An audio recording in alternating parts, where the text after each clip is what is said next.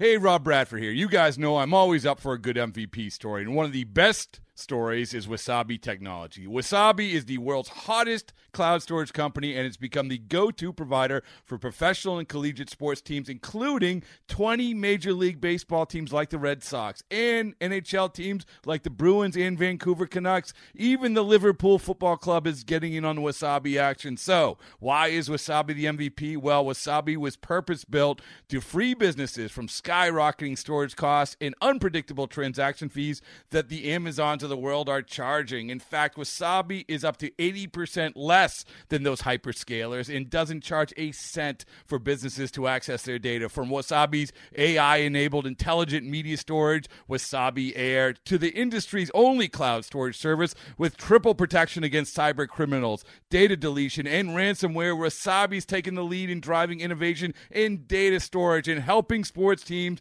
to unleash the power of their data. Wasabi, another Boston-based championship team.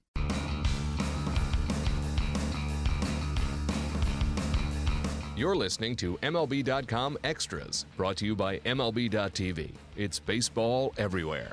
Hey, everybody. Thanks for tuning in. I'm Anthony Kastrovitz, and this is our latest look at the Detroit Tigers with Jason Beck. Beck, one of the things I admire and appreciate about you, you have like downright encyclopedic knowledge about the Tigers in this century. So I want to ask you, when you tell the story of the Tigers in 2016, what are you going to tell people? What are your takeaways from 2016? Well, I think it's going to be the rebirth of Justin Verlander, for one thing. It's going to be the amazing rookie season of Michael Fulmer, arguably the best rookie campaign of any Tigers pitcher since at least Verlander, and maybe even since Didrich, depending on how you look at it. And you'll talk about a team that had a roller coaster ride up and down the standings before ending up just shy of a postseason berth. And then I think the way we look at this season is, again, dependent in part on what direction this team takes from here. This could end up being really, or 2016 could end up being really the last of the big spending Tigers teams as they try to wind back this payroll a little bit and try to go younger. This could be the last of those win now, spend at all cost Tigers teams that I think we kind of got used to, and maybe in some sense people got a little bit spoiled by over the last decade or so.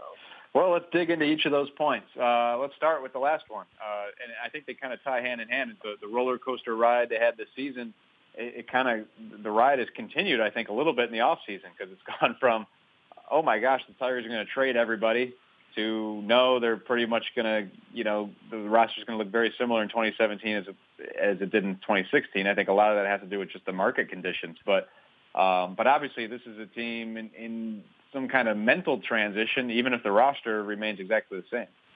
Yeah, and in some sense, if they don't make any major moves, if they keep this thing together, then at least they go into 2017 knowing that this is probably the last ride of that big payroll team, because you've got Kinsler on his last guaranteed season. You got J.D. Martinez in his last season before free agency.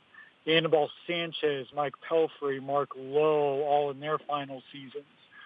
Depending on what happens with Justin Upton, it's his last season before he can opt out of his contract, although it remains to be seen whether he'll want to do that. The new CBA and the new way teams spend could have an impact on that. It's the last season for Verlander and Cabrera before they officially hit their mid-30s. You look at this team and, barring a major trade late in the offseason, it's set up for one more ride at this. Even the manager, even Brad Ausmus can head into free agency. It's interesting the way it unfolded to where it was the intent with which they went into the offseason almost sets up this idea that don't take for granted what they've been able to build here and what they have. And now that it hasn't been torn apart, at least by all appearances, you've got a season where that this is probably the last run of this style of Tigers team.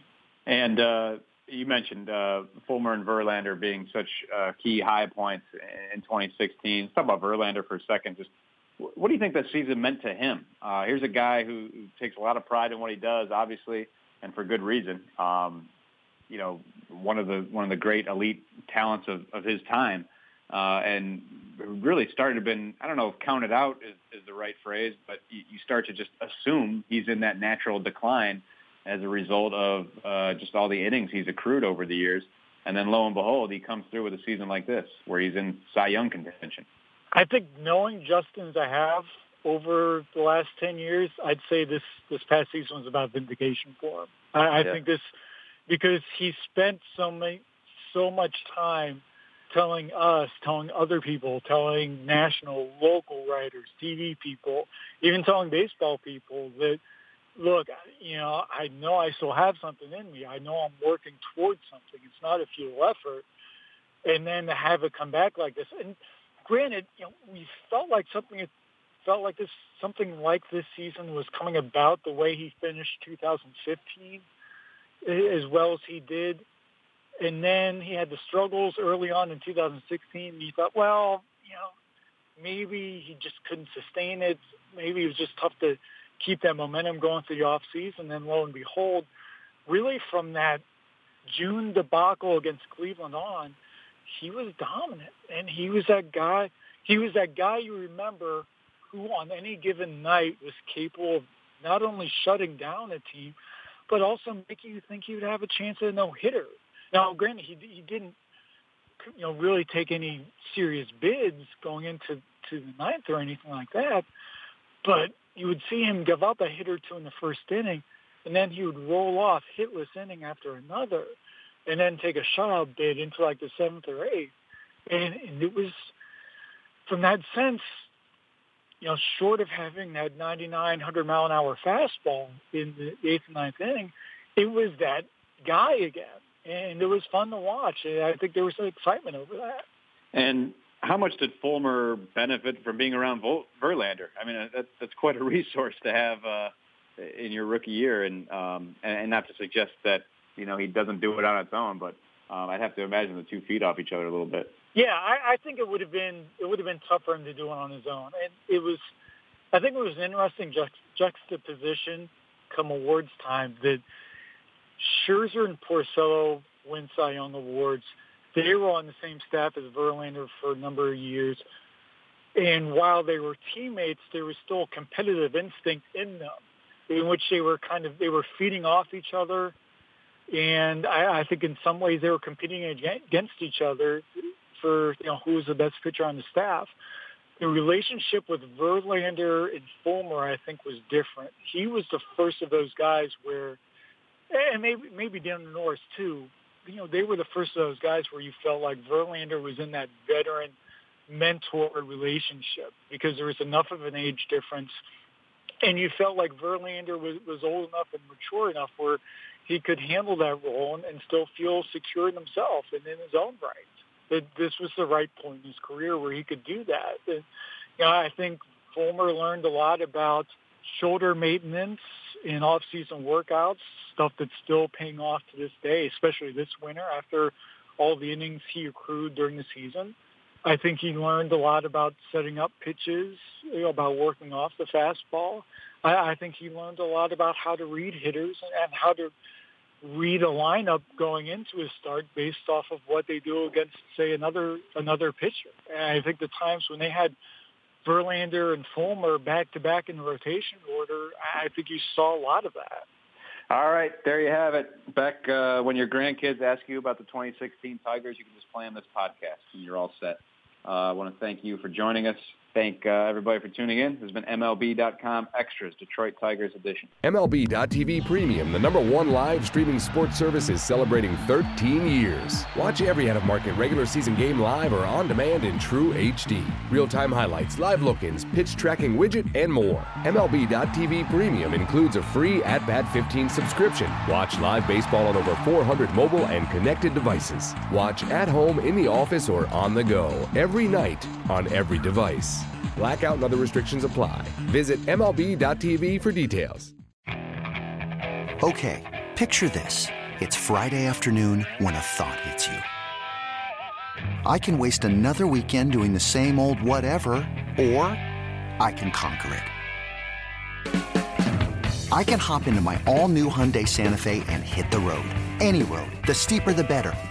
Because my all-new Santa Fe is available with H-Track all-wheel drive, so I can hit the trail without a worry in the world. Heck, with 3 rows and best-in-class rear cargo space, I can pack the whole family in with all our gear. We've got available dual wireless charging for our phones, so we'll never lose touch with civilization, and we won't lose touch with the primordial power of Mother Earth.